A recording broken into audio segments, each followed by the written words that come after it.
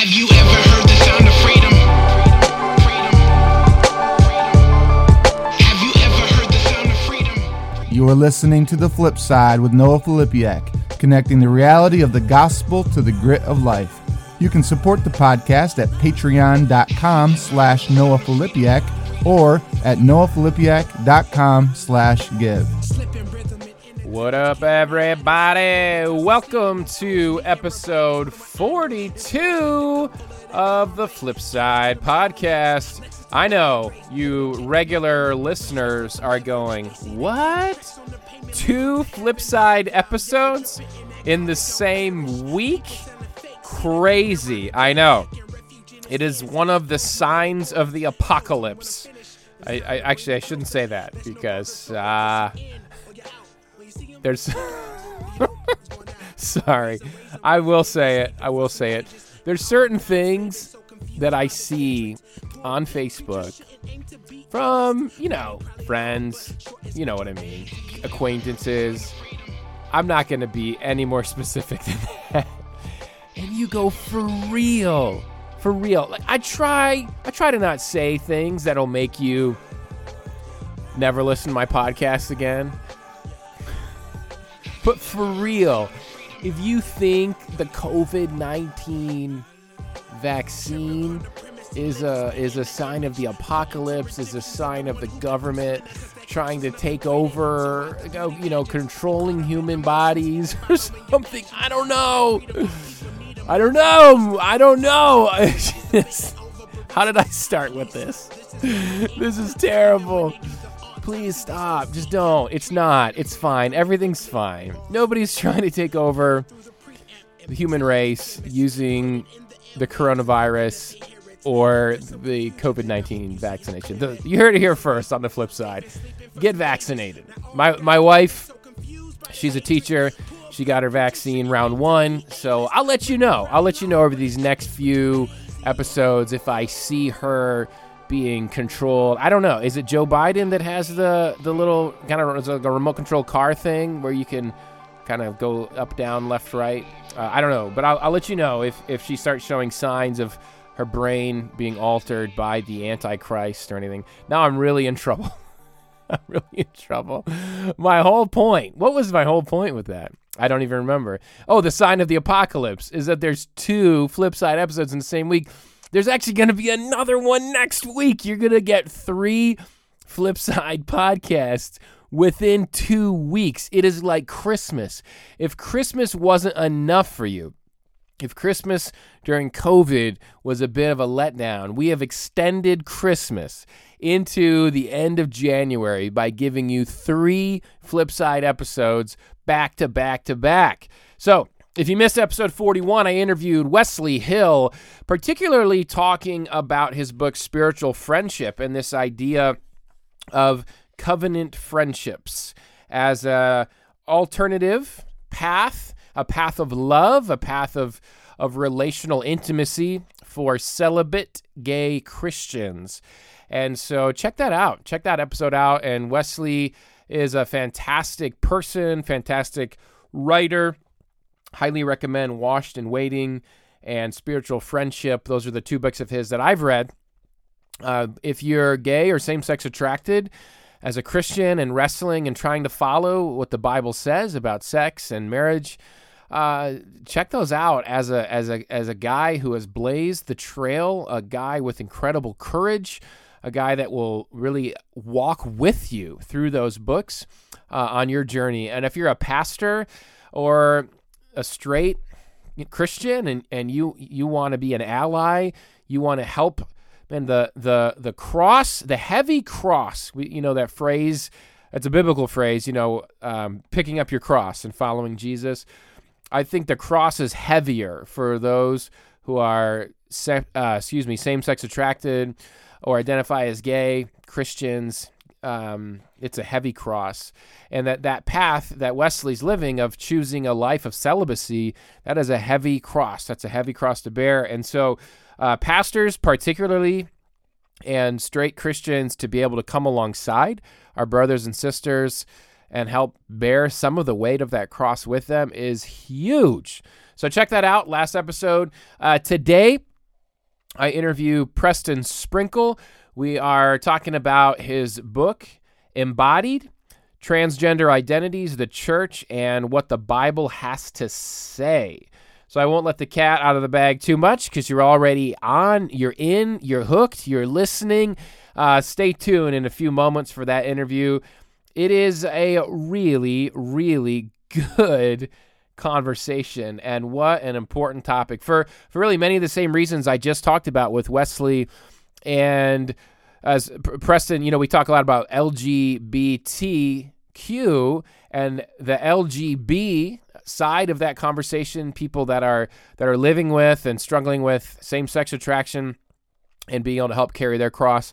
But then those living the T side of that, and the transgender side of that, and the cross that they are bearing, and really this new frontier of understanding and how to find a path of discipleship for those that struggle with gender dysphoria and or a transgender identity. And so, man, thank you for listening today. Thank you for being willing to listen. Even if you listen to the conversation with Wesley last week, conversation today, and with Preston, and you just go, I disagree. Thank you for listening. Thank you for allowing yourself to be challenged. And so I will prep that interview a bit more here in a moment. But next week, this is all sort of a series in a way. I didn't plan it that way, but it's happened this way. Next week, I'm going to be interviewing Lori Krieg about her book, An Impossible Marriage. It's written by her and her husband, Matt Krieg, and the subtitle is What Our Mixed Orientation Marriage Has Taught Us About Love and the Gospel. Lori is a woman attracted to women, and Matt is a man attracted to women. And these are two followers of Christ who are submitting to and obeying the Bible's design for sex and marriage, and it's not an easy road. And their story and their book has incredible lessons for anyone, single or married, going through anything on Jesus being what fills us up. And there's so many parallels between that message and my book, Beyond the Battle, that we need Jesus to fill us up. And we can't find that filling from a sexual relationship or from a marriage or from a dating relationship or a gay relationship or a straight relationship. We can't find that anywhere but in Jesus. And so to be able to walk alongside of people that are looking for that in so many different places, the way I'm looking for that in pornography or sex outside of my marriage or in fantasy and in imagining, there's the drugs that are narcotics that you can ingest and put in your body. But then there's these other drugs that we take that give us a fix, that give us that emotional hit of that feeling and that sense of satisfaction and peace.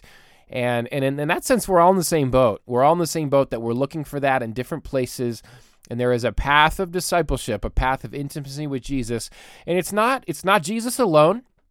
It's Jesus as the center and as the foundation, and then ushering us into community with others that are following Jesus, where I really believe the body of Christ, that's meant to be taken more literally than we usually take it.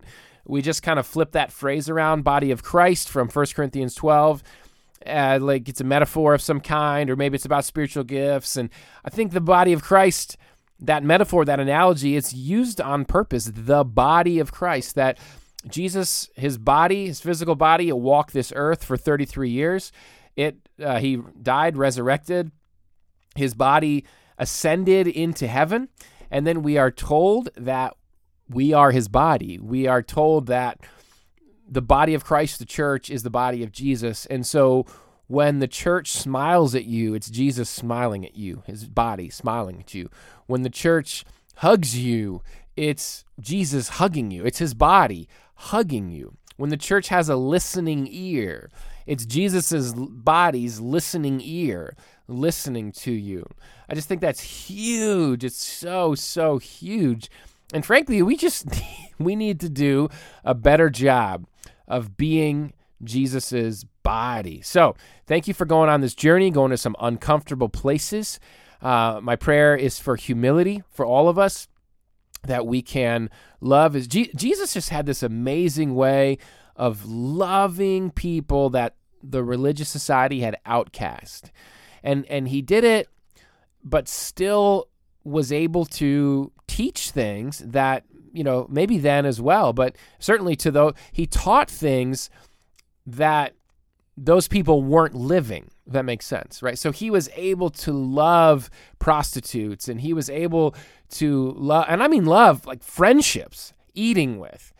They became his disciples. This thing of the Samaritan woman at the well, this ostracized woman in society, or in Luke 7, the woman with the sinful reputation who washes Jesus' feet with her tears. And we don't have a timeline. We don't know when did their behavior change, if it changed, when it changed.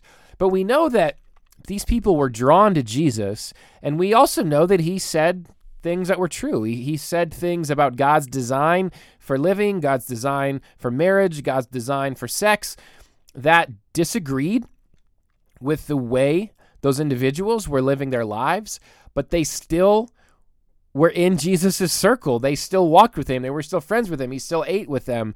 And wow, right? We need to figure out how to do more of that, because it feels like an either or, doesn't it? It feels like an either or. And you have churches that are, we stand on the truth and this is what's right, and they do and say things in a way that totally turns people off to the gospel. That they're not drawing non-churched people, they're not drawing unchristian people to Jesus. Those unchristian people are saying, wow, you're full of hate and judgment and all these sorts of things. And on the other side, you have churches that are saying, do whatever you want, live however you want. We're not, the Bible, it's all kind of relative anyway, but, and there's really, it's all just mush, and there's no repentance. There's no, and we have to, in the way Jesus did, we have the model of Jesus where he was able to do both. He was able to preach a gospel of repentance and also a gospel that drew like a magnet to him the marginalized of society, the broken, the stepped on, the downtrodden. Sometimes that was because of their behaviors. Sometimes it was because of, prostitution or sinful reputation. Other times it was because of illnesses like leprosy or, whatever it may be. But he attracted people that the church rejected. It wouldn't have been called the church at the time. But if he were to come today, I think we'd be surprised. I think we'd be surprised the people that would attend Jesus's church. And so we just need to continue challenging ourselves to be like Jesus. That's what it means, right? To follow Jesus, to be his disciples. So a few podcast housekeeping things before jumping in. Invite you to subscribe to the podcast if you don't already.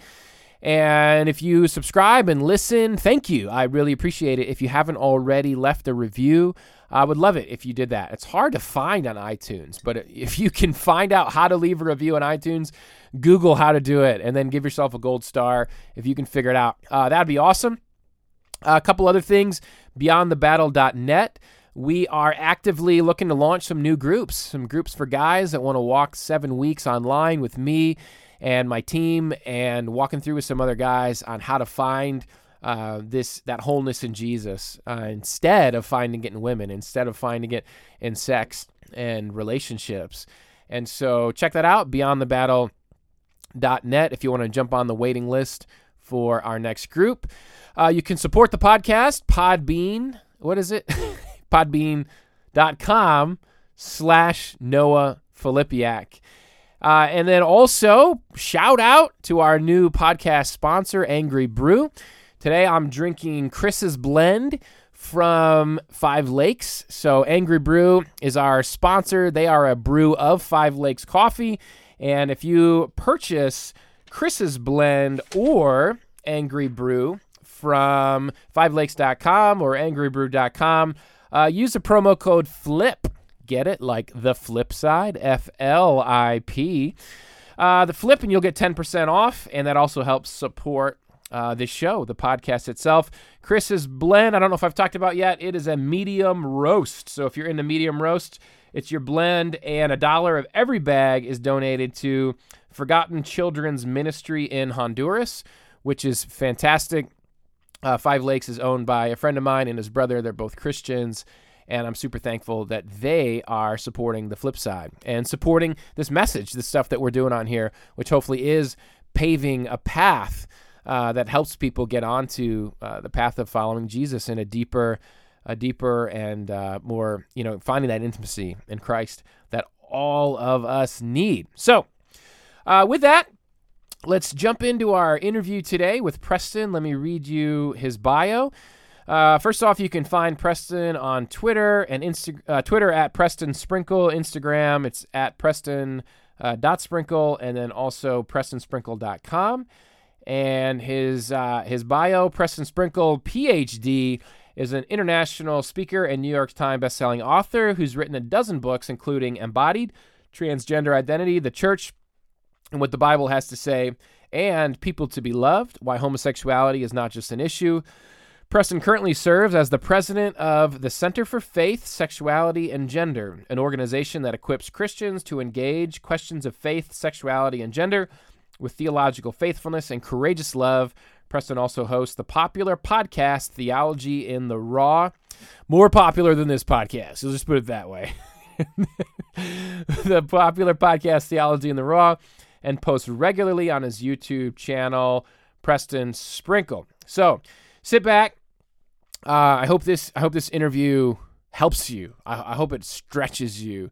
And if you are out there struggling and wondering about your gender dysphoria or your trans identity, I hope that this interview tells you that you're loved and that I love you, that we can talk. I want to be your friend. Reach out to me. And I didn't mention this earlier, but podcast@beyondthebattle.net.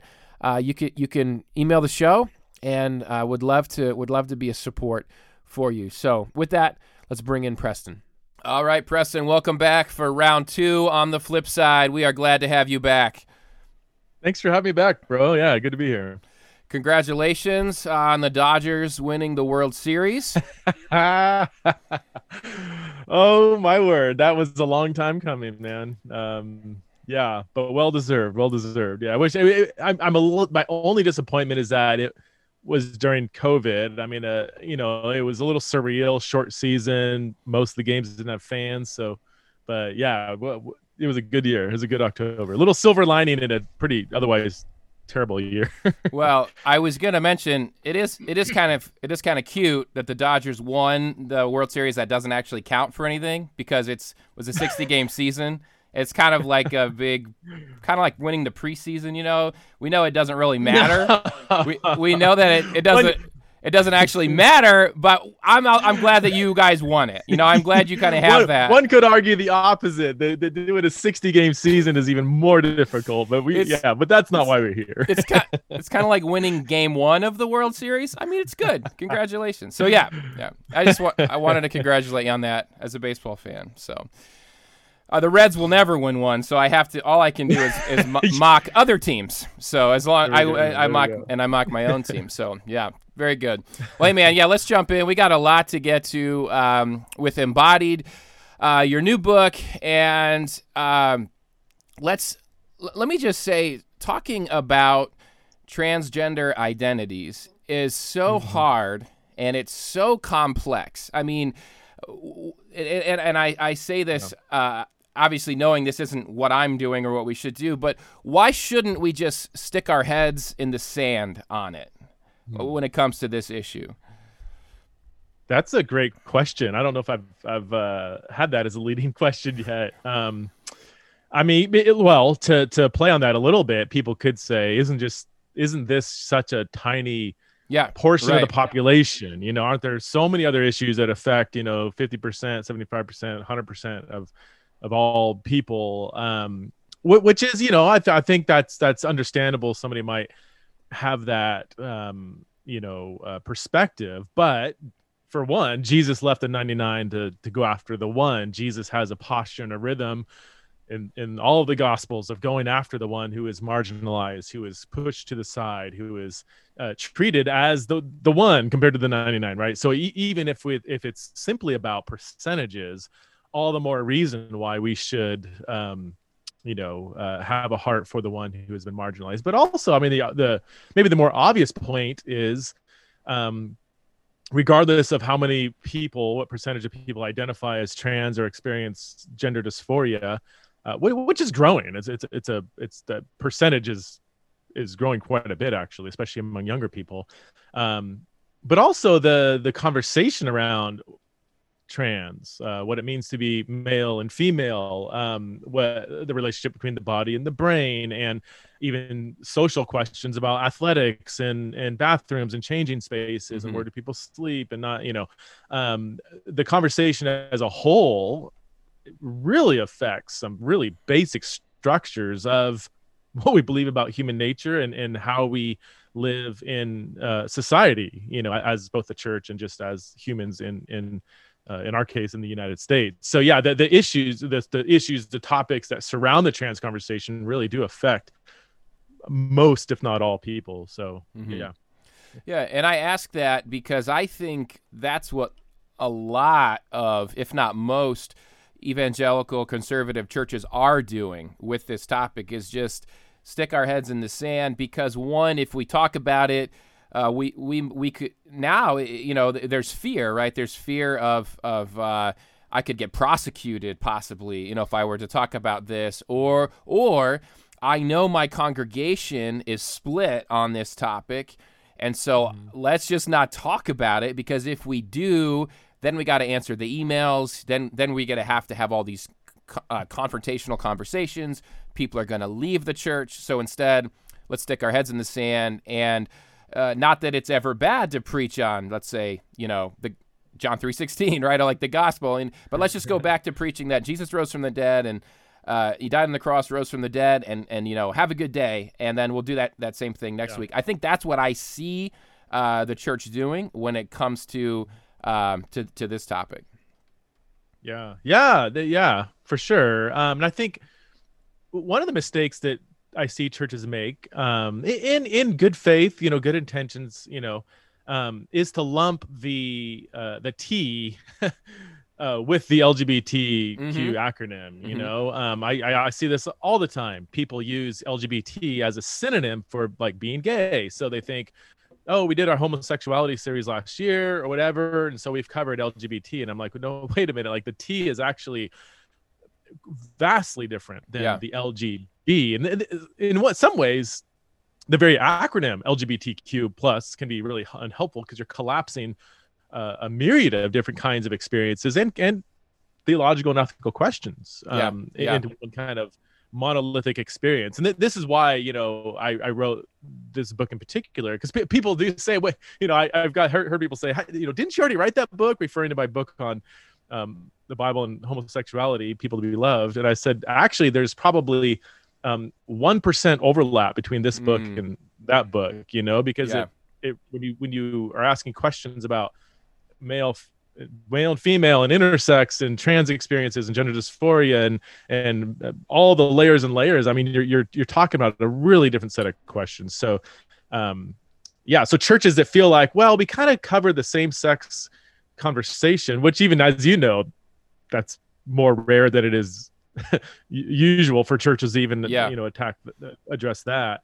Okay, even if they do that, they still have not address the T, even though they think they might have. So, and on top of that, I think there is a lot of, again, well-intended ignorance, and I don't use ignorance in a derogatory way, but a neutral way. There's just a lot of people who are like, look, I don't know what's going on in this conversation. I don't feel equipped to preach or even talk about it, and I don't even know where to go for resources to help me fill in that gap. So, and that's understandable. It is. There's a need, which is why I wrote the book, for more people to really have an informed perspective on it. So yeah, absolutely. Well, once and this happened to me, I don't know what year it was, but once you start meeting and befriending and doing ministry for or with people that, and correct me on if I want to be respectful in how I say this, but people that have transgender identities, people with gender dysphoria, different ranges of the spectrum, and you start hearing their stories, and their stories start shattering your paradigm that you have. For me, as a straight, somewhat, cisgender or non-trans man that has no idea, no category for what they struggle with, and to hear their life experience, and then to know that Jesus in the gospel is for them, and then trying to pave the road in between those two things. One, it's massive, and two, it makes this an essential conversation for the church. And if you haven't had the opportunity to have a relationship with someone like that, it doesn't mean they're not out there. Like you mentioned in your book, they're sitting in your pew. They're just too afraid to say anything about it. So talk about your journey. Where did this book? What's the genesis of the book from?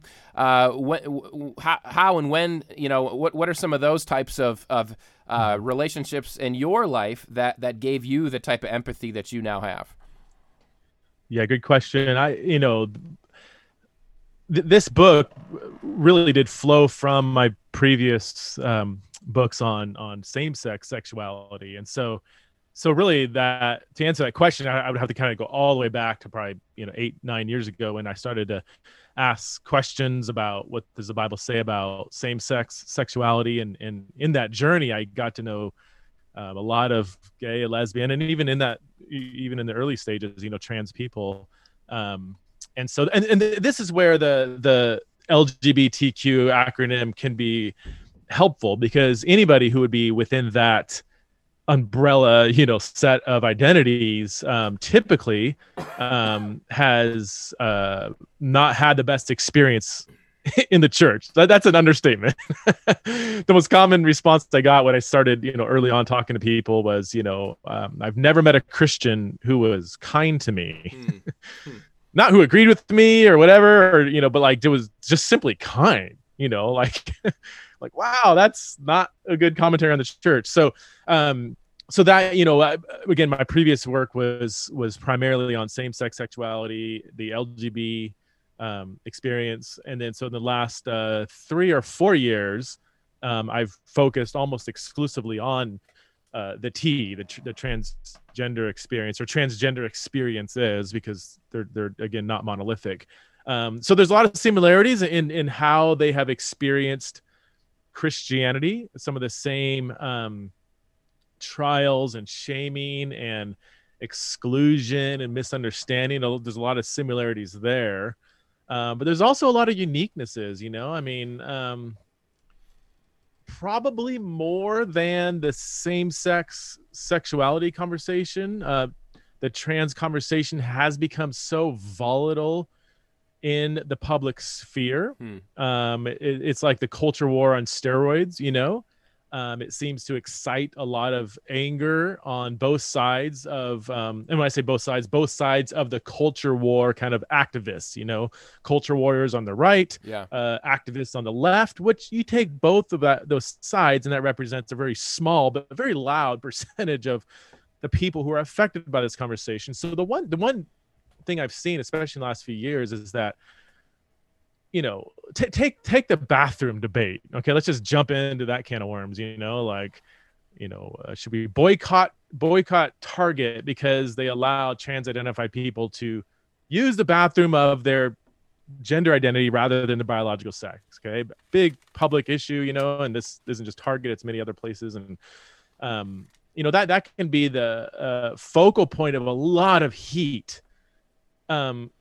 But you would be very mistaken if you think that every trans person, every person who experiences gender dysphoria, is just out to storm with the bathroom of their choice. Literally almost every single trans person that I've met just wants to pee. they just want to be able to go to the bathroom in public. Whereas some of my friends who are faithful followers of Jesus say, I long for the world where I can have a cup of coffee at church.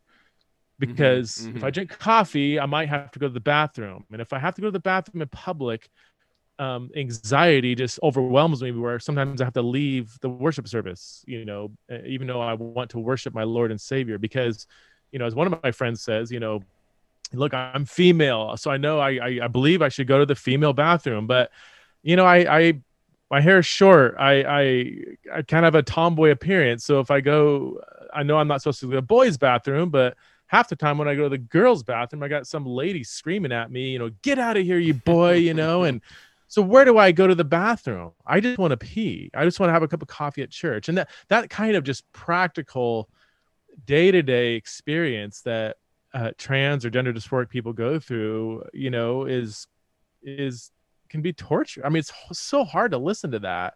And then to go and listen to some political pundit on this side and some, activists on that side in this culture war. Like, you guys are just destroying so many people by fighting this faceless battle for certain policies. So not to diminish, those are important questions, the bathroom debate, and I get into that in the book. But at the end of the day, we need to keep our focus where Jesus kept the focus, on the lives and needs of actual real people on the ground. So let's take that example and build on it a little bit. I think for my listeners, I don't know where everyone's coming from, but let's just think about those that don't have much experience with people that struggle with gender dysphoria or trans identity. And I know for me, so I don't remember what year it was, but I was talking to sometime in this probably 8-year window, like you mentioned as well, for me. I was talking to a Christian parent, and their child had transitioned. And they were telling me that, and I don't remember how old the child was. I didn't know the child. I was just having a conversation with the parent. But their child was exhibiting really bad body odor. And the parent was like, "What's up with your body odor? Why aren't you showering? You need to shower, right?" And the child didn't want to shower because when they looked at their own genitalia, I don't have words for it, but they, disgusted them. It was like they were looking at someone else's body. It wasn't, and they would rather experience body odor than to experience the having to look at their own genitalia, and it would be like, for me as a man, what I've tried to kind of, like, I'm in the shower picturing, what if I had breasts and a vagina right now? That would totally freak me out. I'd be going crazy. I'd be like, what in the world, that. And for me, I was able to go, whoa, if that's what they experience and feel, whoa, like I need to really kind of readjust my approach, to how I talk about this and do this. So that was something for me, just as an example, that really helped me, that this isn't just like the Bob Newhart example you give in the book, the stop it, scene. You don't just say stop it, like stop it. This is something way deeper than that. And I'm wondering if you can give, I don't know, general or specific, just maybe another example or two of that type of symptom, if you will, that trans folks really do experience on a regular basis, that they aren't choosing to experience. Yeah, that's good. I've heard very similar stories to that. Another one is a friend of a friend who, very similar, that they were so just even physiologically repulsed by their body, that every time they looked in the mirror, they would like throw up or be tempted to throw up because they felt like they were looking at another person, and so so gender dysphoria, let's just start there. Maybe, I mean, that's the psychological term given to people who experience some level of incongruence and distress as a result of just not, for lack of better terms, not resonating, not fitting in with your biological sex, not just your body. That would be body dysmorphia, but but specifically your biological sex or some kind of inexplicable incongruence you feel with your biological sex. Now, lots of diversity within that, lots of debates about, what causes it, how it can go away, does, what's the relationship between body and brain and all that. Gender dysphoria can, it's a spectrum of experiences. For some, it's fairly mild. For others, it's maybe moderate. For some, it comes in waves. Some things trigger it. For a decent percentage of children who experience this, it actually goes away after adolescence. According to all the studies, 61 to 88% of children who experience dysphoria, it ends up going away after adolescence. So it's really it's one of the most difficult psychological things to understand. But when you sit down and talk to people who have moderate to severe or even mild gender dysphoria, I mean, it's you can't listen to their experience and not be moved to tears. I mean, some people, even with moderate gender dysphoria, just going outside in public can be an absolutely distressing, crippling situation. It's kind of like talking to people that wrestle with clinical depression. That might be a little more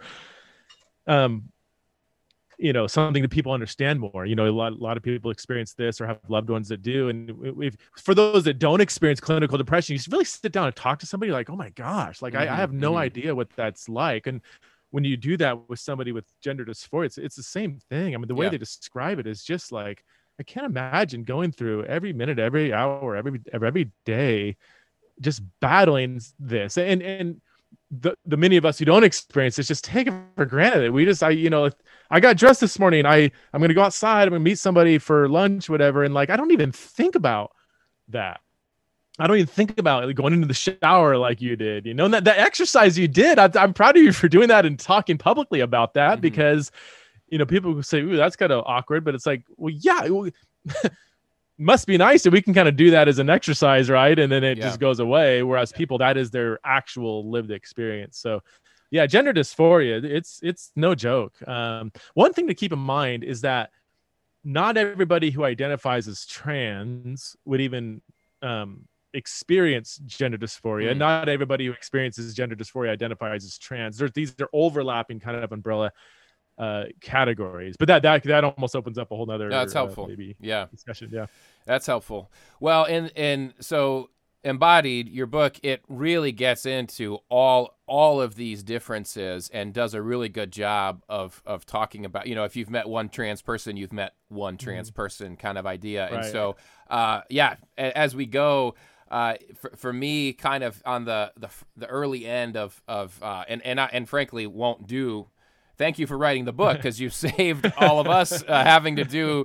I mean, you researched everything, the medical side, the psychological side, the theological side, the historical side. It was interesting so much stuff that's interesting, and we're not going to cover all of it in this interview, but hopefully people get enough of a taste that they go and get the book and read it. But I mean, I was fascinated to read about the Roman emperor, from Bible times, right? And that who basically lived as a woman, and all different examples you gave of biblical examples of people, men living as women or women as men. Just there was so much depth to it that was really, really, really good. And we'll see where the interview takes us and what parts of it we hit. But Sure. I wanted to hit on empathy to start, because I think that's so big and so huge, and you talk a lot about love, which your previous book, People to Be Loved, I think is really what sets your writing apart. In your preface to this book, to Embodied,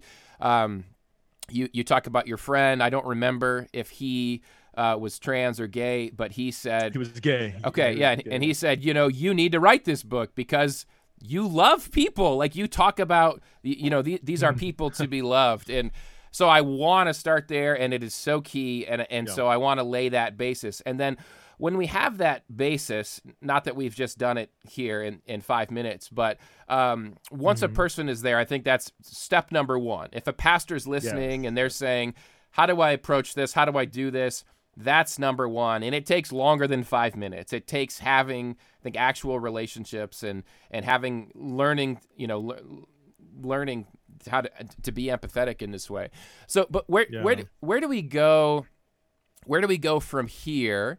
I guess that's sort of a question that comes next. Is you can't just, and maybe some listeners are thinking that. Okay, great. You love people. You have empathy. That's great. But you can't just stay there, right? If you just stay there, what about all these other things? Yeah.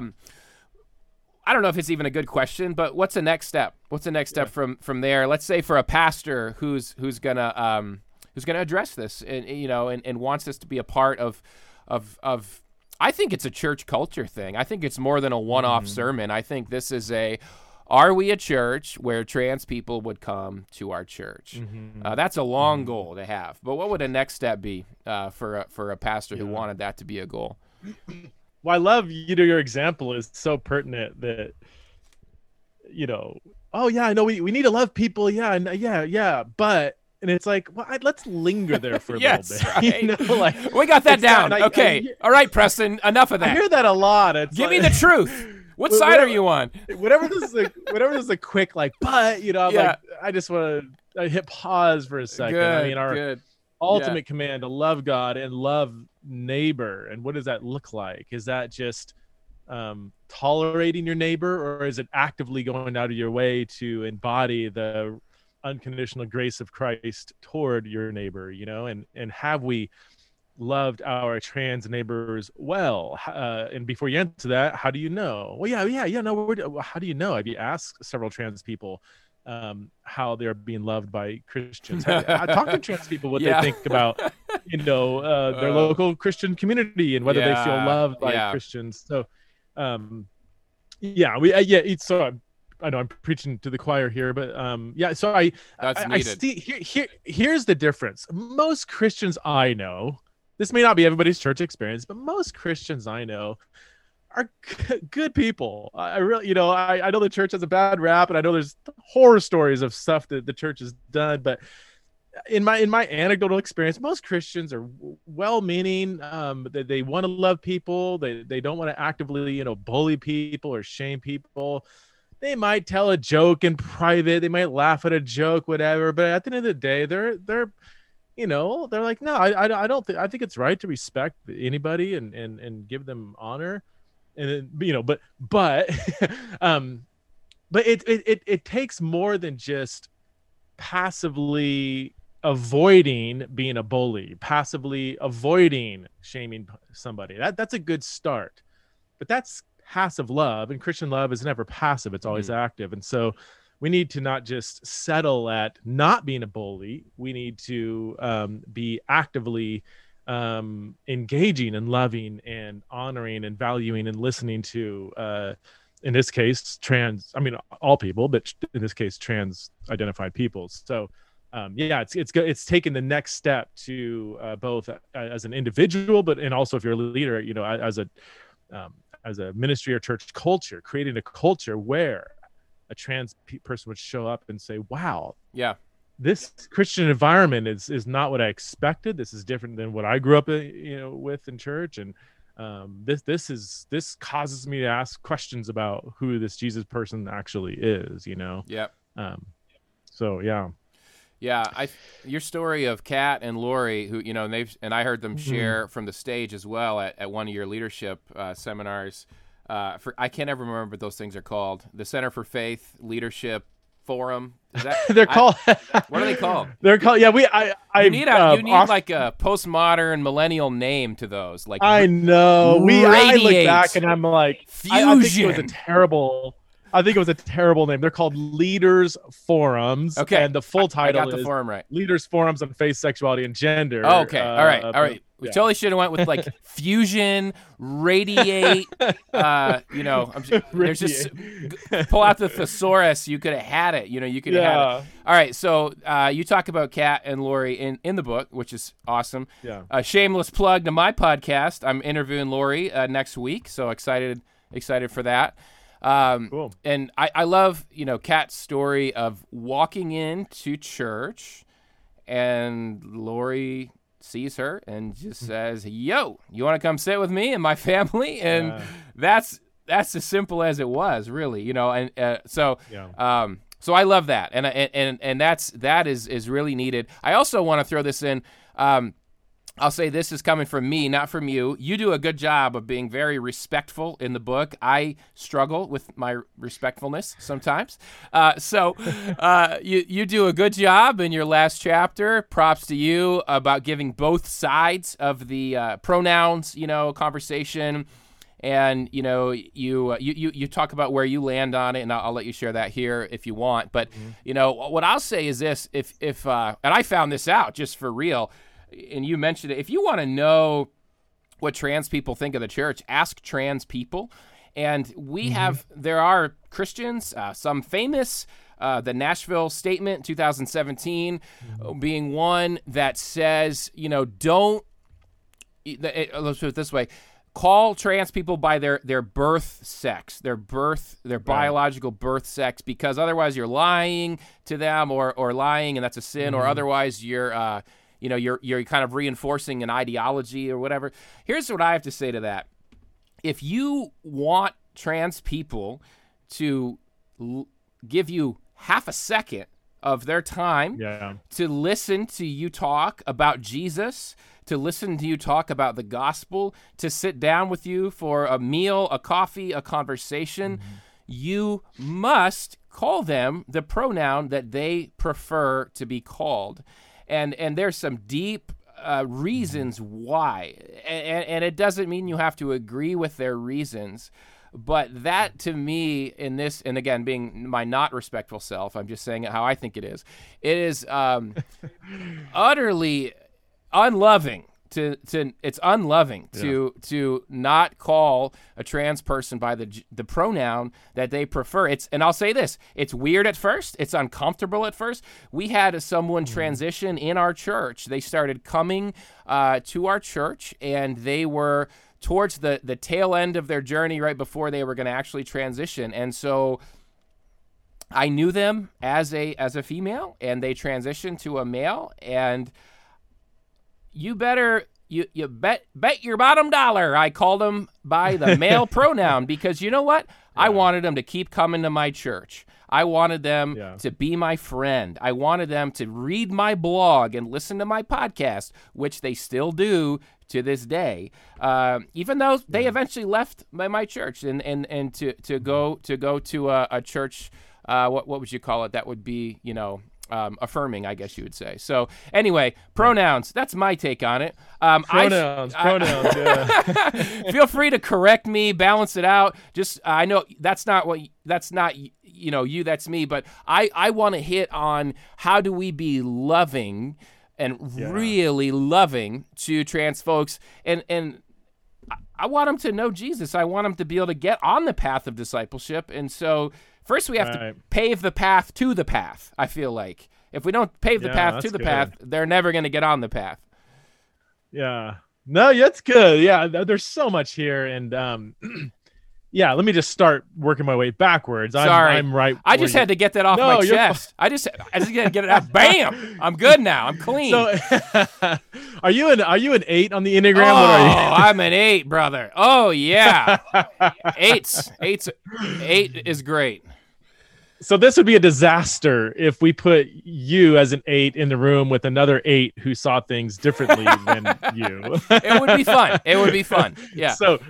So I think I'm a 5 or maybe a 1 or experts in the Enneagram say I can't put you. I don't know where you land, but I'm not an 8. But one, if I am a 1, ones have 8 kind of tendencies sometimes. So, so I am on the same page as you. The language I use in the book that I think has been helpful when I put it this way for people is language is shared social space. Okay, it's shared social space. When you're conversing with somebody, you're each using language, and that language, you can't have a relationship with your neighbor. You can't love your neighbors yourself if you don't talk to them, if you don't converse through language. Well, language is shared social space. You're using words in a way that convey your worldview, and somebody else is going to use words that convey their worldview. So pronouns can be tricky. In 2021, it is simply a fact. You can disagree with it. I would even question what I'm about to say, but it's just a social fact that some people use pronouns to refer not to their biological sex, but to their gender identity. Gender identity is their internal sense of who they are. I've got loads of questions about gender identity. I would probably not even agree with a lot of things that people believe about gender identity. But the fact is, we live in a world where some people say, I'm using pronouns. My pronouns have to do with my gender identity, not my biological sex. And you could say, no, I don't believe in that. And that's fine, but it's still shared social space.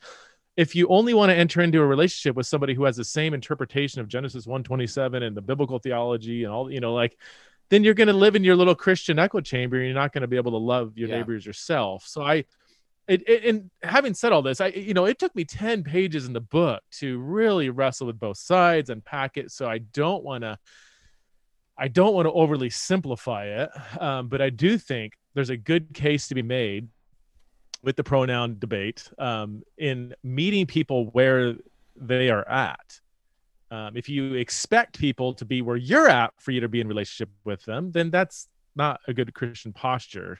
So, I do say it kind of cynically in a book, and I'll say it here. I said, look, if you want to immediately end any hope of relationship with a trans person, like you just want to say, bam, done, never want to talk to you again. If that's what you want, then don't use the pronouns they want you to use. I would question whether that is a Christ-like relational posture. Now, to play devil's advocate against, I guess, both of us, some people say, well, look, okay, you talked about love, but is it really loving to feed somebody's, and this is somebody else, this is another, this isn't coming from me, this is coming from this other view that I'm addressing, to feed somebody's delusion. If somebody believed they were a tree, I wouldn't call them a tree. Like, it's not loving for me to affirm something that just does not cohere with reality. In fact, it would be lying to them and actually be very unhelpful for somebody who has a psychological condition that needs to be addressed. And I think is unhelpful as I think some of that rhetoric can be in how they frame that. There's something there that I'm like, that's something I do need to wrestle with. Not personally, but just it is more factually, it's not so simple as that. Language is very flexible. And we do have examples, even in the Bible, of Paul and Jesus exploiting the flexibility of language. Paul on Mars Hill is a classic example. He observed the Athenians. He saw their religious worldviews, and instead of just slamming them with the truth, he says, I see that you're quite religious. Mm-hmm. This God that you worship, which is Zeus, let me tell you about that God, and so he's kind of playing on he even uses pronouns like he did refer to Zeus, but he's actually referring to Yahweh. And I'm not saying this is a direct parallel. I'm just saying that language, it's a little more tricky than simply he means biological sex and she means this and that. It's like, there's a little more here that we need to wrestle with. So no, I don't think it's just a blatant case of Christians lying to somebody if they use a pronoun that doesn't match their biological sex. So that's a somewhat of a brief summary of what took me 10 pages to kind of unpack in the book. But no, that's good, man. That's helpful. And as you were talking, let me say this too. If the person I was just talking about that went to my church, if they are listening, being an 8 on a podcast can be dangerous sometimes because I say things and then I go, should I just said that? So if I said too much there, I do apologize to this person, and I want them to know I really love them, and that I certainly when I said I wanted them to stay at my church and read my blog, etc. It's because I love them. It's because I want that friendship to continue, and I think it has. I really think it has. Even though I've moved away, I'm thankful for the small ways we're able to still stay in touch, and I want this person to know that they, along with really a few others, a handful, but they being one of the key people, have really helped me learn how to love trans people and have really changed the way I do ministry and the way I talk about this stuff. So thank you to them if they are listening. Thank you for your grace, because they were very gracious to me the whole time, and even when they left, they were extremely gracious to me and continued to be afterwards. So I just want to say that which is That's great. which is cool. So let me ask just a couple other things, kind of as we kind of make the home stretch here. Some of this is just practical stuff for me even, and this isn't not to quiz you on that we all have to agree on this stuff, but it could, I think for a reader, it might be confusing. So we're talking about using pronouns really as a way of loving and being hospitable. But I did notice, so in the book, you'll use they from the get-go, and you use trans from get-go, but you also use non-trans instead of cisgender from the get-go. Yeah. And you mentioned... you noticed that. Oh, well, I did, only because like I usually use cisgender if I'm talking about this topic. So there's that where I'm like, okay, so, and you said cisgender, you chose not to use it because it has some ideological assumptions to it. So let's hang on to that. And then also I've noticed some friends, Christian friends on Facebook, or mostly on Twitter, I guess, because you have a little bio on Twitter, and they'll write he, him, for, like if I was my own bio, if you ever, so for listeners, if you ever see someone that says he, him, she, her, what they're saying is, or they, them, they're saying the pronoun they want to be called. And so a cisgender straight person like myself might write he, him as a way of, I think maybe normalizing or taking the stigma away, from someone that kind of saying I'm hospitable, you can come talk to me. So what I'm wondering is if you can just give me your thoughts, and this is to kind of help me, where I use people's pronouns that they prefer. I'm comfortable with the word cisgender. I don't use he, him for myself. But then when I pause and go, am I being consistent with all three of those things? Right. So any thoughts on that? That's good. That's really good. Yeah. I do have thoughts. Got many thoughts. You wrote a book on this, of course. Go out and read the book. This is an area where, there's some things I believe and do that I feel really strongly about. Yeah, there's other things I'm like, this is where I'm at now, and maybe I'm missing something, and I'm willing to kind of change my mind. So I don't prefer the term cisgender, and that's based on I don't mind. I don't like. Sometimes I'll use it if it's just easier. It's just a contextual thing. I'm not like adamantly opposed to it. But as a general principle, I don't like to use terms of myself, or as a general principle, human principle, I don't like to use identity terms for somebody else that they didn't choose for themselves. Mm-hmm. Okay. And so out of consistency, like I don't want to do the same thing almost back to me. So I didn't come up with the term cisgender.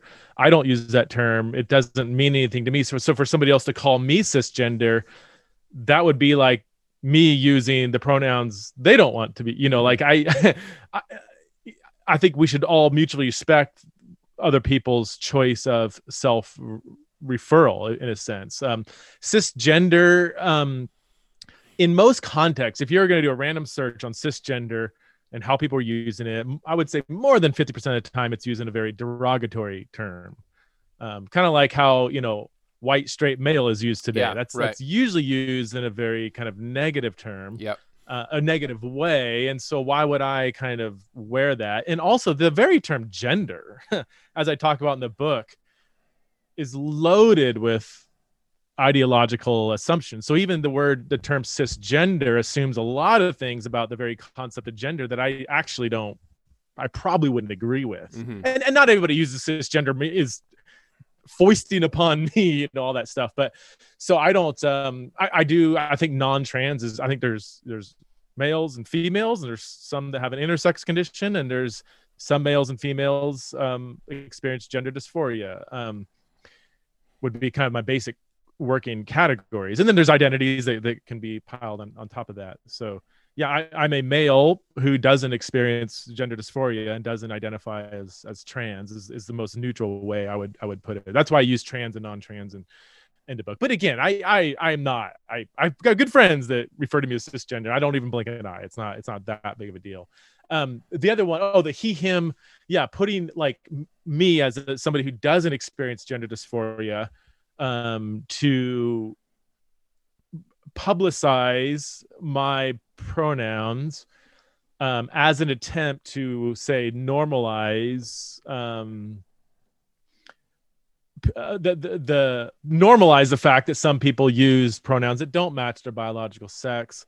I haven't been a fan of that, but I've got friends that are kind of giving me the reasons why it is good for us to do that. Like you hit the nail on the head. It is kind of inviting for people who might be wrestling with dysphoria or be trans, where they're like, oh, I can talk to them. They're aware enough that they have told me their pronouns. So now I feel safe to tell them my pronouns, I can see some of that. Maybe I'm just a little jaded by some of the, and this may not be a good reason, but I'm turned off by,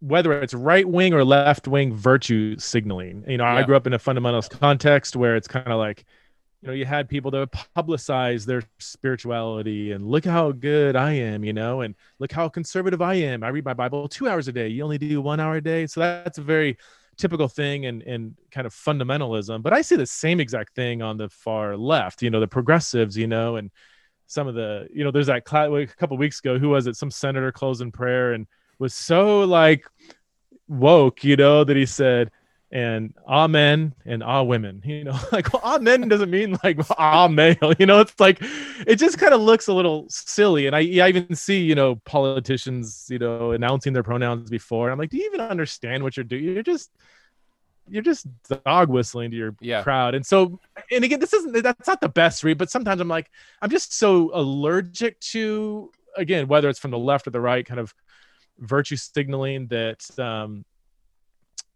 I'm not excited about doing that. And also, like, I don't think it's the same thing.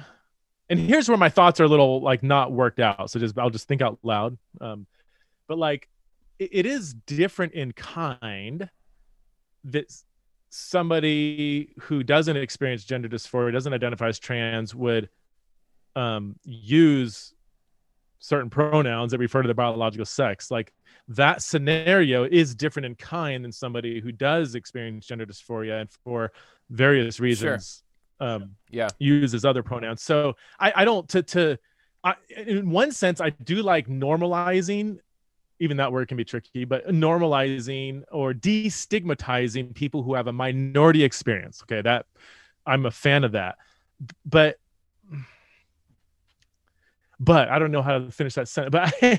But I do think there could be something unhelpful in an attempt to normalize something. It could almost distract away from the very minority experience that we should be concerned about. So I don't know. Those are my that's good, unironed out thoughts. Yeah, man. No, that's helpful. And my heart in asking that, and you brought up a really good point that is sort of throughout the book. My heart was just curiosity, because I'm trying to kind of figure it out, for myself. And it tied into the last question too. But I think there's a huge, goodness. And we talked about this last year. We talked about politics, I think, right before the election, and how to talk about. We talked about how to talk about polarizing issues. And so, you've mentioned it already a few times where, both. There's so much retweeting, and there's so much of this cancel culture, and there's where the trans conversation is this thing, and I almost have pity on Christians who feel like they have to kind of rally the troops, and they have to sort of make sure they're in God's army, and it's just I wish we could get away from that and not side. Okay, I want to be careful here. We need to be political so we can stand up for the oppressed. And when very racist things are happening in our country, we need to say something about it and not just go, "Oh yeah, I'm not political." You need to speak out against Trump when he's doing very racist things, and not say, "I'm not political." And that's what many white evangelicals, I think, end up doing. But on the other side, with this subject, I think we have to go. I don't know how to say it. We just can't. Well, here the way I put it is, I mean, the gospel is profoundly political. It's just not partisan. That's Partisan. I don't. That's a word. Yeah, that's good. I'm very excited about not being partisan, but I want to be profoundly political. The claim Jesus is Lord is a political statement. Yeah, you know? and we don't look for safety in your partisan politics. I think that's what I see people doing. It's like, this is my shelter from the storm is my partisan politics. It's like, no, actually the Psalms say that God is your shelter in the storm and not your partisan politics. So I have a couple random thoughts there, but I love that at the very beginning of Embodied, you try to disarm people, and I think that's really, really important for people to be disarmed through this whole thing. And so even in a podcast like this, we're just talking. This is very new for us. This is new for us as Christians. We're trying to figure this out. And so listeners from both sides of the spectrum, have grace. Have grace on me. Have grace on Preston. This isn't about nailing somebody, and that sort of thing. So one of the last things I wanted to ask you was just, and I say this too, apologizing. Well, it's not apologizing. This interview is meant to give people a taste of the book. I want people to read the book. So there's significant things we haven't talked about here. You've mentioned gender stereotypes and the stereotypes of culture and how huge of a role that plays. Yeah. You've mentioned intersex, and you talk extensively about both of those things in the book, and the eunuch and Jesus and the eunuch. So I just invite listeners to read the book because I'm not going to interview Preston for 3 hours on this. I want you to read the book, okay? So there's some really, really good stuff here that we've not been able to get to. So but before we end, though, what would you say, maybe just in this podcast, somebody that may or may not read the book, what do you want, what's your message to the conservative side? What do you want them to hear? Conservative, biblically, politically, whatever, I don't know. Maybe you can frame it better than me. And then what's your message to the progressive side? Maybe the progressive Christian side, the progressive side. What do you want your message to both of those different kind of warring factions to be? Yeah, that's good. That's good. The conservative side is a little easier because even if you go left of center, even there's all kinds of battles and internal disagreements and stuff. So they're unlike the same-sex sexuality conversation, which is pretty divided between left and right, conservative, liberal. If you're liberal, you're for gay marriage. If you're conservative, you typically might be opposed. In this day and age, it's kind of a little more mixed, but those conservative liberal categories don't exist in the trans conversation. Some of the most volatile, outspoken opponents of certain forms of trans ideology are radical, atheist, anti-Christian feminists. I mean, that's the big I mean, you can even look at trending on Twitter right now is the phrase TERF, TERF, trans exclusionary radical feminists, which is a slur that some people give to feminists, and the feminists are battling against what they see as a resurrection of male patriarchy in the trans activist conversation. Males once again getting access to female spaces and so on and so forth. Anyway, that's a whole nother. Yeah. So even, but I think it's important to understand that the right left divide is that doesn't exist so neatly in this conversation. So, but to the traditional kind of conservative Christian, yeah, I mean, we've kind of hit on it, but I would say, first of all, just practically, don't look at this conversation through the lens of your favorite media outlet or political pundit. I listen to some of those. I listen to people on both sides, and neither one does a good job framing this conversation. If the person or news outlet you're listening to doesn't ignite a greater passion to love your marginalized neighbor as yourself, then it might not be a helpful part of your Christian discipleship. So yes, we need to listen to and love and learn from trans identified people. We need to understand that they are created in God's image and that they aren't just needy, but needed. I do think that if Jesus was a pastor today, there would probably be a lot of trans identified people who would be attracted to him, because he attracted all kinds of people to himself. If you read the Gospels plainly, people that fell outside of the, who were on the naughty list of religious leaders, if you will. So, so I just, until we are embodying the grace of God in radical ways towards trans people, then I think we conservatives, I'll put myself in that camp. I think we need to do better at that. We just haven't. That's just the fact. We have not had a good posture, generally speaking, towards trans people, and we that absolutely needs to change. And so if I say to the progressive or liberal, I mean, again, that's part of what I'm going to say. A lot of liberals are going to be 100% agreement. So maybe to some of the more, I'll say the radical left, on the very progressive side of things, which is interesting because in the trans conversation, you have liberals and the radical left that are in complete disagreement with each other. In fact, there's some interesting conversations happening between some very, very liberal people who are teaming up with very conservative people, and they look at each other saying, "Who would have thought we would be on the same side on this?" So, it's a little more messy again, but I would say if on the radical left, I mean, I'm not even asking for you to be biblical. I can't force my beliefs on people, but just be humanizing and even just scientific. That this is some of the big complaints among people on the left, on the liberal side, against the far progressives. They say, "Hey, look, we've been mocking fundamentalist Christians all these years for being anti-science, but then now you guys are sounding like religious fundamentalists when you are prioritizing an ideology over some basic scientific facts about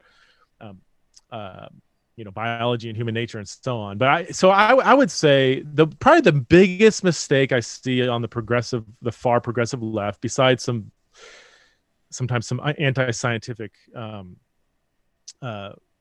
assumptions, is in your attempt to help people, because that's the big thing that drives progressives, right? Sure. Like if something is harming somebody, then it's immoral.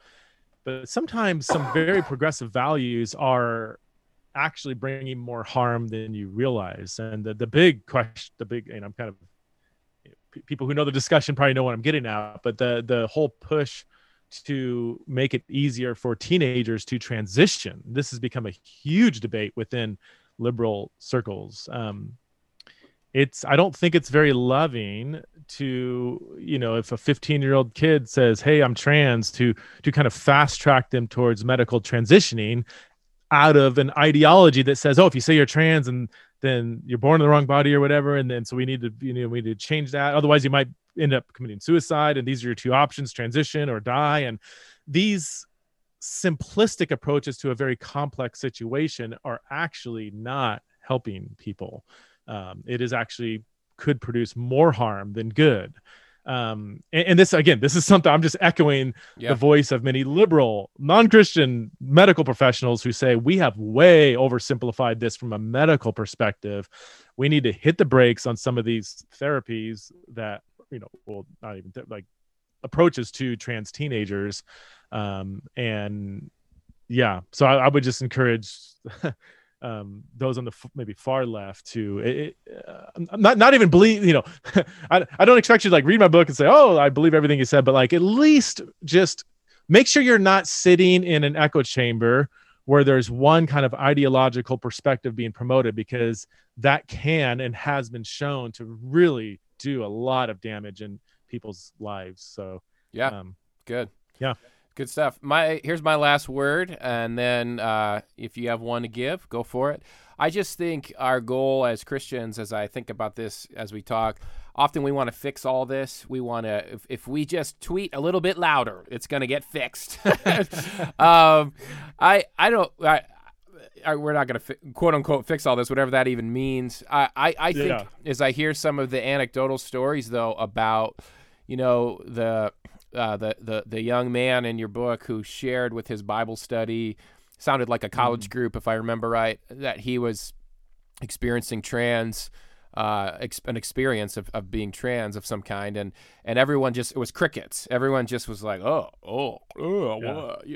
okay, kind of, and just there was nothing for him. And then you have all the many narratives of abuse, right, in the church, where like Leslie that being shown the back door and don't ever come back. And I think if 30 years from now, those stories don't exist anymore, they're not fresh anymore. The stories of crickets, of just being completely unable to love someone and talk and be in friendship and relationship, and the stories of abuse, particularly, if we can get all those to end, we've done something really good. And I think we should continue having other goals along the way and helping people on the path of discipleship on individual levels. But to me, there's great value.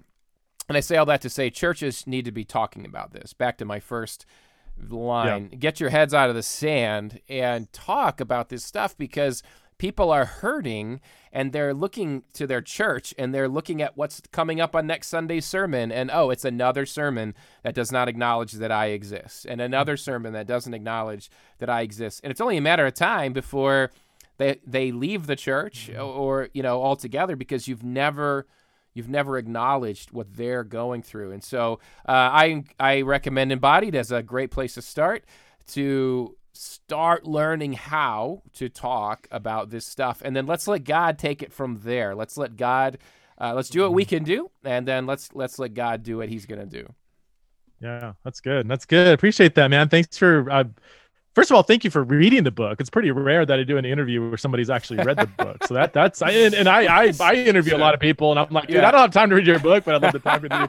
So I really, it's made this conversation much more rich, I think. But to come full circle, silence isn't an option. It isn't just a tiny percentage of the population that we're talking about. We're talking about many Christians who are being discipled by culture. Maybe it's a Christian culture, maybe it's right-wing politics, maybe it's left-wing politics. They are being discipled to have certain views on this conversation.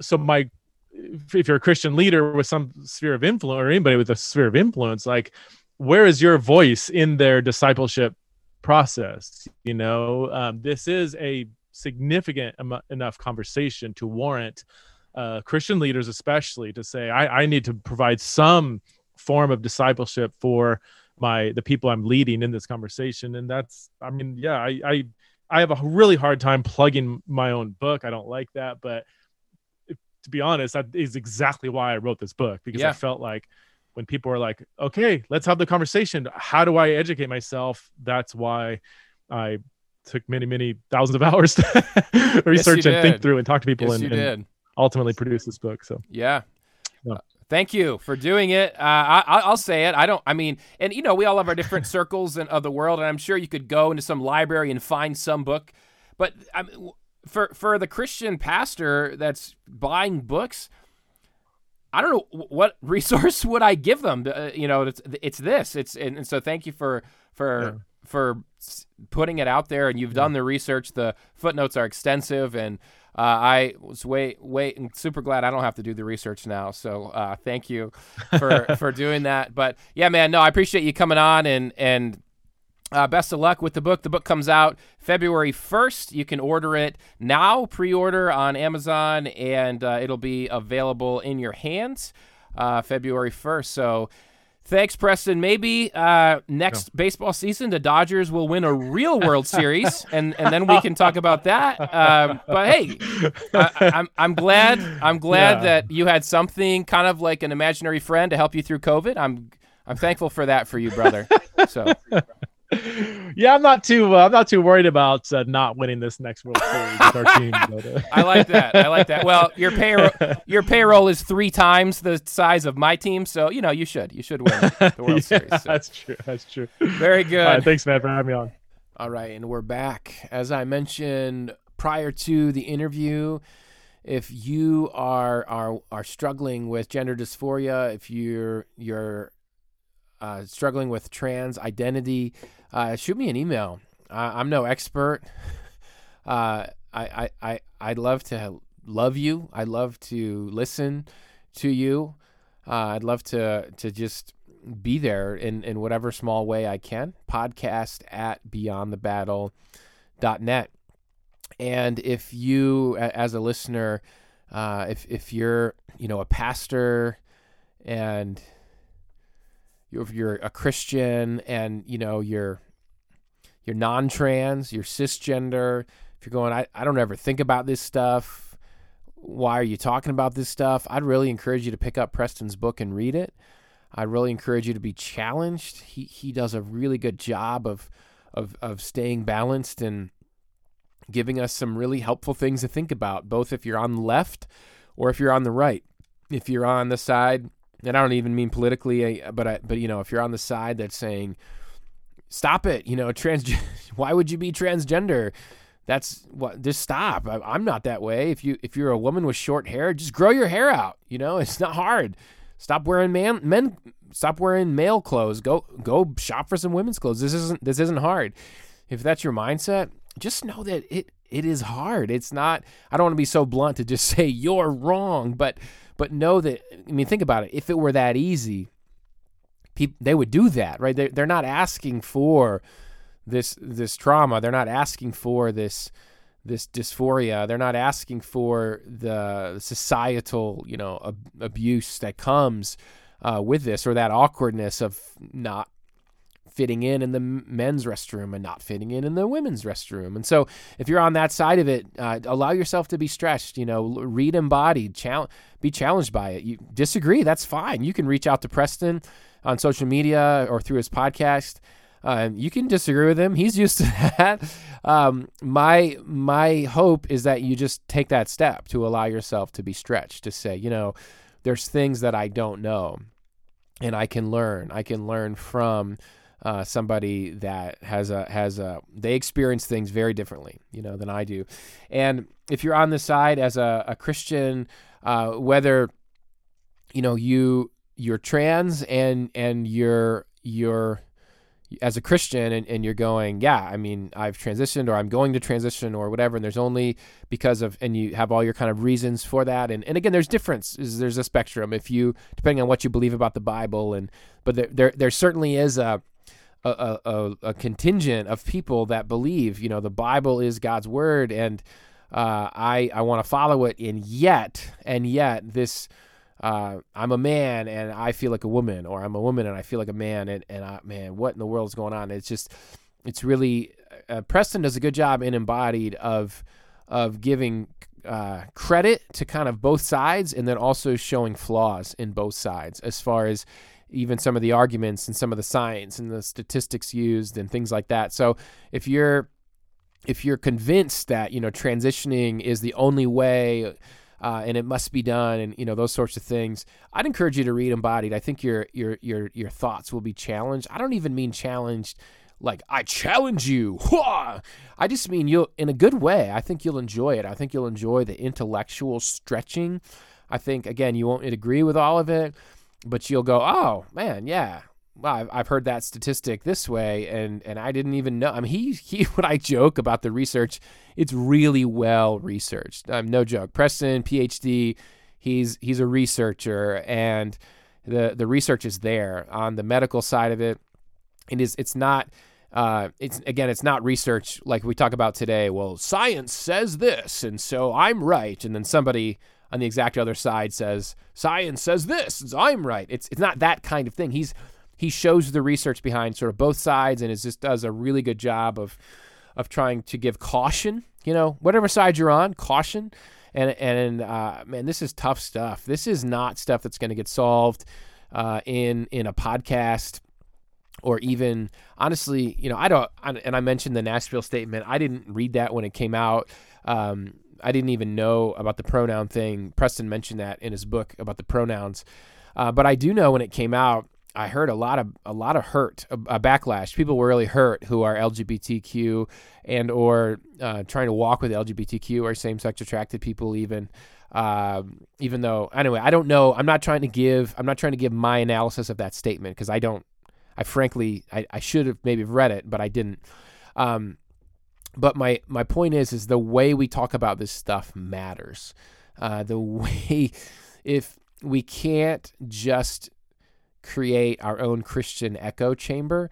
The point of the church is the gospel, and the point of the gospel is for the lost, right? The point of the gospel is that people would be drawn to it. And there's an element of God has to do his work. There's a mystery to this stuff. There's a mystery to LGBTQ conversation where it is not linear. You repent of all your sins and stop sinning forever, and then you follow Jesus. And it's more complex than I can even say it. But for example, I was talking to a pastor friend of mine, and his sister-in-law is married to a woman. So his sister-in-law married to a woman, and they've been married for a very long time. And he said, they're close. They're close to becoming Christians. They're close to becoming followers of Jesus. And these are all, by the way, questions Preston does a fantastic job with in People to Be Loved, as well as Embodied, and in those the leadership forums. There we go. They should have been called Radiate, and then I would I can't think. Fusion Method. I don't know. There's all these. I'm making fun of church names right now for conferences. Those were. I don't know if he's still doing those. They were fantastic though, and but he always did a lot of Q&A at those, and so he would get questions like this.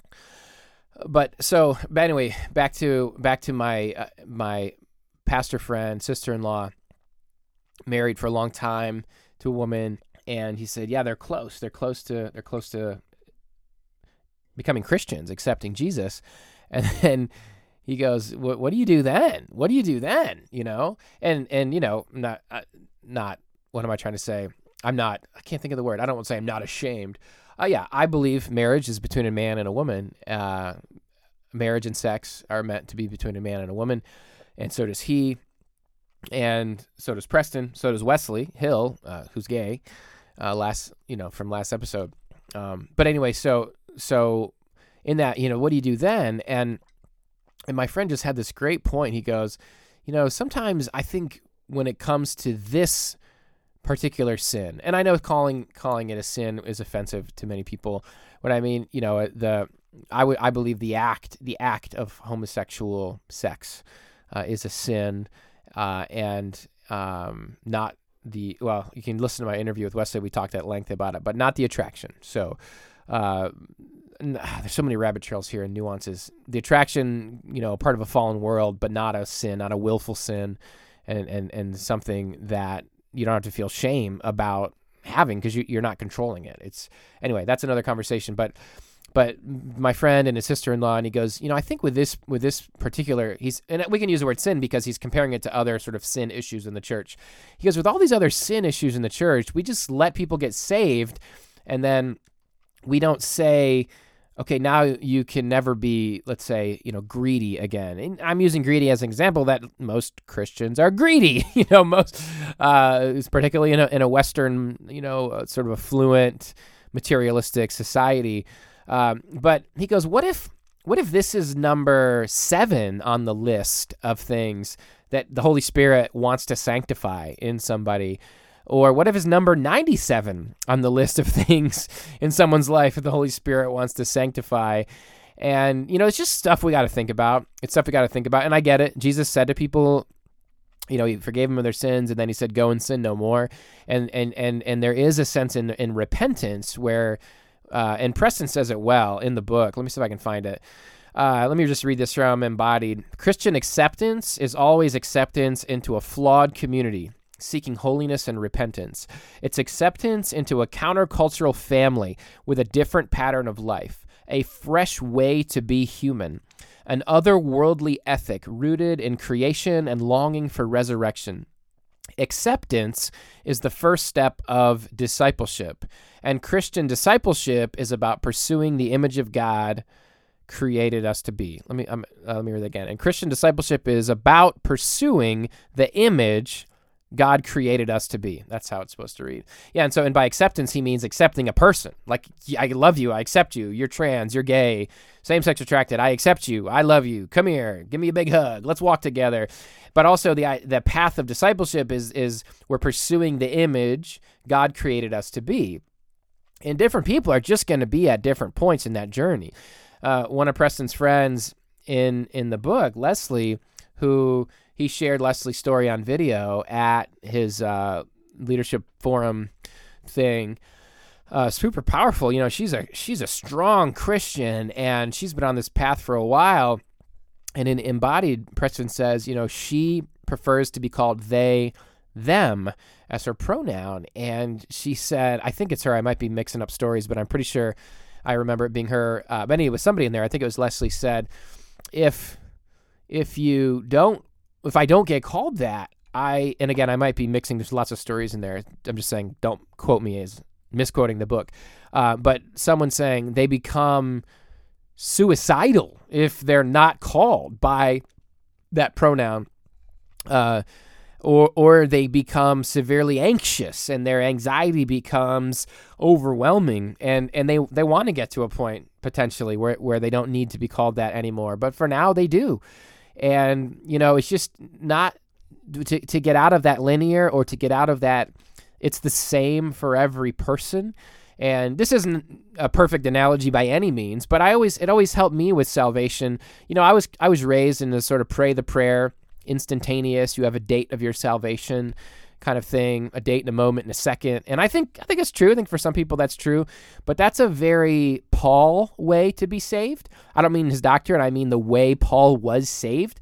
I'm on the road to Damascus, and I'm a Pharisee, and I'm approving and promoting the killing of Christians, and then boom, the scales fall from my eyes, right? Boom, I'm blinded, and I hear Jesus, and now in that moment, I am a Christian forever. I'm saved in that moment.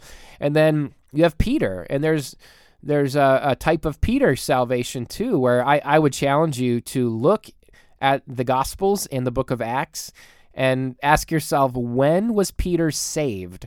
Point to the verse, because he professes Jesus as Lord, and then he denies him as Lord, right?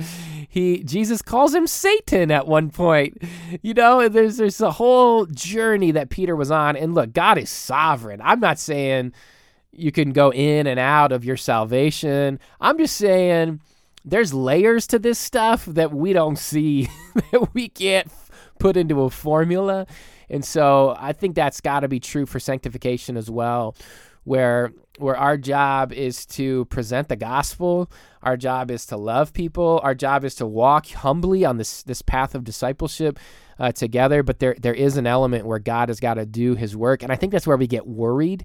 You know, that married couple, and some listeners might be saying that, you know, my pastor's friend's sister-in-law who's married, some listeners, some of you might be saying he better tell them to split up. Well, what if he doesn't? Is he not a real Christian? Are they not real Christians? Let's say if they accept Jesus, or does that need to happen on day one? You accept Jesus and here's communion, and you must divorce a marriage of 20 years or whatever it is. I'm not telling you I have the answers. I'm just thankful we can rest in God. And I think we rest in God. We preach and teach the truth in a very humble way. We're not complacent about sin, but we also understand, I think we have to be, that not all sins are created equal, both in their earthly consequences, as well as they certainly all separate us from God and his holiness and are in need of salvation. But they're different earthly consequences, but also in ramifications, but also just, you can't. I like what Wesley said in last episode. He equated his homosexual orientation to depression as an analogy. He said, it's depression is a part of a fallen world, but it's not sin. I don't have to live in shame because I'm depressed, that I'm a sinner, and that used to be what the church thought. If you were depressed, we need to exorcise a demon from you, or you're sinning, you don't have enough faith, those sorts of things. And just to understand that me going to look at pornography, though there's an addiction there and we need grace there, that choice in sinning in that way is different, very, very different than the trans person looking in the mirror at their body parts and physically can't look at themselves, or the gender dysphoria. Preston did a good job of helping me with that, diversifying between the two. But someone with gender dysphoria who may also identify as trans, not taking showers because the BO is better than having to look at your anatomy and genitalia and go, that doesn't belong on my body. I have no way of comprehending that. That's not sin. You're not sinning. Now, there's a path of discipleship. There's this path of pursuing the image God created us to be. But do you see the difference? Do you see the difference? If I'm going to cheat on my taxes, that's sinning. That's very different. That's very different. Now, it's a conscious choice, right? And so just I hope that helps some. I don't know. And I think it's good to muddy the water sometimes. It's good to muddy the water. And where did this come from for me? I'm telling you, just from pastoral ministry. And if you're in a church setting where you're not rubbing shoulders with gay or same-sex attracted people or trans, gender dysphoria folks, if you're not in that type of setting, I think you really should question your church's philosophy of ministry in general.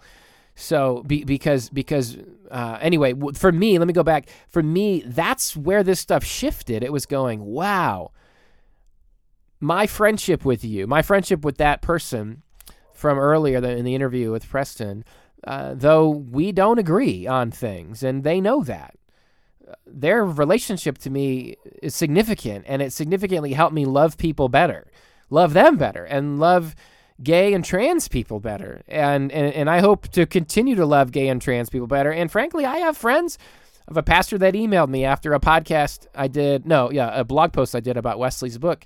And as his, his email helped me stay grounded in Scripture. And so I'm very thankful for that as well. And so thank you so much for listening and going on this journey. And I pray that you let it be a journey, that you let the Holy Spirit do this work, this very important work in you. Next comes the part of the show that I know you've all been waiting for or dreading. I don't know which one it might be, but we are preparing ourselves for Noah's rant. You can't just jump right into Noah's rant. You have to pause. You have to prepare yourself. It's really a whole process. So as to not shock the system. So we try to use a little humor around here. We try to use a little comedy around here, and we call it Noah's rant. And so Noah's rant's coming up next. If you are not interested in poor attempts at humor, at unsuccessful attempts at comedy, this would be your opportunity to take that off ramp, the exit, to get off the highway, off the podcast highway. We love you. We want you to subscribe. We want you to keep coming back. If Noah's Rant's not for you, that is okay. You are loved. And probably you're much more intelligent than those of us who stick around to listen to Noah's Rant. So props to you, honestly, props to you. But Noah's Rant, it's a bit different. It has no real redeeming qualities to it. If you're interested in spiritual growth and intelligent conversation, we've done a lot of that. That part's now over.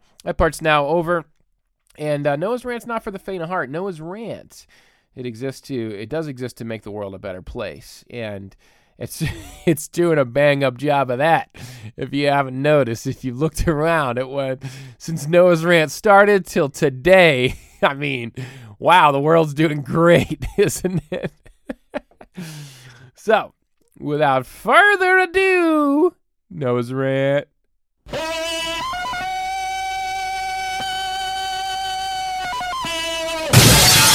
Noah's Rant! All right, so today we're talking about, before we get to what we're talking about, it's that time of year. Everybody gets sick. I mean, a little different this year. If you have a little sniffle, everybody thinks it's COVID, and you got to make sure it's not COVID. And I get all that, but that ain't what I'm talking about. I'm talking about this time of year, every year, January, at least around here, everybody gets sick in January. Everyone's got a sore throat, a cough, some sniffles.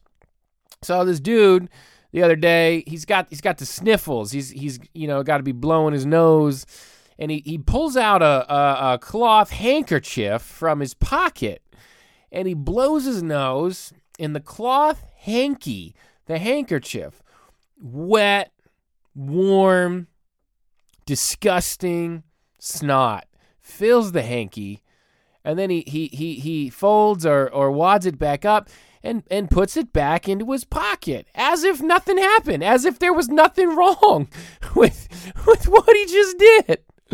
Now look, let me warn you now, but we're at level 6 out of 10 right now. We're going up. I'm telling you, get off the highway now. That middle schooler inside, sometimes he needs some space. He needs to stretch sometimes, and he's coming out. He's coming out. It's happening. I'm telling you, I'm warning you. You cannot judge me. I don't want any negative criticism of the immaturity of Noah's rant when I've warned you to stop listening. So dude blows his nasty snot into his cloth hanky and puts it back in his pocket. I said to him, dude, that's so filthy disgusting. Use a paper tissue and then throw your nasty snot in the garbage where it belongs. And the dude justifies his behavior. He says, oh no, man, no. The cloth is so soft on my nose. You know how your nose gets raw after using tissues a bunch? Well, my nose never gets raw doing this, using the cloth hanky. And I'm going, dude, I don't really care about your nose getting raw. You just filled up snot in a cloth and you put it in your pocket where your hand is going to go, where your keys are. You're going to pull that same nasty cloth out 10 minutes from now. You're going to reapply your nose to the same nasty, wet, sticky snot that's in the cloth. It didn't go anywhere. It's not magical. It's not like a magic cloth that you can do a little abracadabra on, poof, and all the snot's gone, and the cloth is clean again for you to use on your nose. No, that snot is still there. You're reapplying the snot back to your nose. Your nose is you're gonna have the snot from your old nose blow onto the new nose blow when you stick it onto your nose. Now there's a reason, friend. There's a reason that we use toilet paper. See, there's a reason that you use the toilet paper. You use it for its God-designed purpose, and then you dispose of it. You flush that down the drain. Nobody is creating cloth toilet paper, okay? I don't care about irritation. I don't care about that little red you get on your nose or elsewhere. Nobody cares. I don't care, frankly, about the environment. I do care about the environment in general. But when it comes to toilet paper, no, I am not using a cloth toilet paper to clean up and then stuff that thing back in my pocket. You know why? Because that's, you know what? Disgusting. That's really disgusting. That is filthy and vile. I wouldn't want that filthy vileness in my pocket to pull back out later and reapply onto my body, let alone where I will be sticking my hand in my pocket or other items in my pocket like my keys or my wallet, which is disgusting and is exactly what you are doing with your cloth hanky and your nasty snot that you are touching again and reapplying to your face. That is disgusting. Those Kleenex brands, they all make The kind with the lotion in them. If you got a sensitive nose, do that. Do what you need to do. I'm not judging you for that. But you got to understand how filthy and vile and disgusting your cloth handkerchief is. It must stop. Noah's Rant is here to make the world a better place. We have got to stop using cloth handkerchiefs. Now, look, someone emailed me that's hopefully still listening about my cloth, napkins last episode. I don't have a thing against cloth. It might feel that way. My last two Noah's Rants were about cloth napkins and now cloth handkerchiefs. So please don't be distracted. Distraction is a tool of the evil one to get you to get off track of what we are talking about here, which is cloth handkerchiefs filled with snot and boogers that do not belong in your pocket or back on your hands or back on your face. I feel so bad for this dude's wife. She's got to be smooching him on a smoochy nose and face that's got reused snot on it. That is not good for your marriage, bro. That's not good for your sexual purity. I wrote a book on sexual purity. I am an expert on this. Nobody wants that. Nobody wants a snotty face. So that's it. It's generational, maybe. You know what? But sometimes we gotta put the foot down. Sometimes what's right is more important than what's culturally normal for a generation. And so if you grew up in the cloth hanky generation, guess what? I'm an 8 on the Enneagram, and I'm telling you, you're wrong. Throw away your nasty handkerchiefs. Go wash them and then make a quilt out of them if you'd like, and put up a trophy of all the snot that you used to wipe all over your face, and start using cloth tissues like the rest of civilized society. Boom! You heard it here. On the flip side, that was Noah's Rant presented by Angry Brew Coffee. That's right. Angry Brew is actually the official sponsor of Noah's Rant. I have a sponsor enabling me to do Noah's Rant now. So that's pretty fantastic. I hope that you enjoyed Noah's Rant. I hope that you enjoyed episode 42 of the Flip Side podcast. We like to keep it real on the flip side. We also like to keep it fun. Sometimes it's a little bit weird doing both, but we do our best. We do our best. Subscribe to the podcast. As I mentioned, stay tuned for next episode. I'll be interviewing Lori Krieg. She wrote the book An Impossible Marriage with her husband. She co-wrote the book with her husband, Matt, What Our Mixed Orientation Marriage Has Taught Us About Love and the Gospel. You won't want to miss it. Thank you for going on this journey and participating in this conversation with me. I will see you next time. The Flip Side with Noah Filipiak is a South Francis Press production. Copyright Noah Filipiak. www.noahfilipiak.com. Theme music by Kyle Lake at K-Lake Music. Used with permission. Please subscribe and leave a review on iTunes or wherever podcasts are found. Souls needing revivals, what do I do? Influence like the cup full of that Bombay. Kelly's to them Tom Hanks, Lexus to them Andres. Hoping they jacket my inner reverence, stressing for leverage. That they see the king's tracks on the pavement leading to heaven. Yow, dripping in that God that don't perish.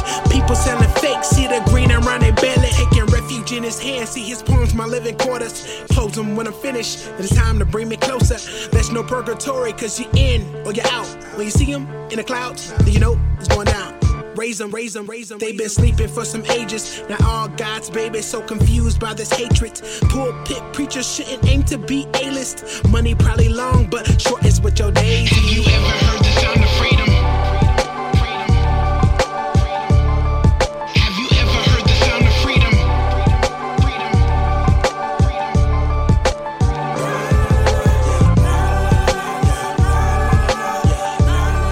Have you ever heard the sound of freedom? Tripping upon the premise, see lyrics painting the image, pointing to redemption to the one who got them splinters. Cause that cross is nothing pretty, so why the beauty pageants? And caught up in emotions and following your passions. Talking that freedom, our people need them more than that Easter. Or coffee shop discussions debating over baristas. Please sir, this is why we inked up. Even when they do the autopsy, they still see him. Freedom coming it quickly. Bars from the spirit, put it through the preamp and mix it like a chemist. Put it in the airwaves and hoping that they hear it. If there's some confusion, then I hope you see him clearly. Raise them, raise them, raise them. They've been sleeping for some ages. Now all God's babies so confused by this hatred. Pulpit preachers shouldn't aim to be A-list. Money probably long, but sure it's what your days is.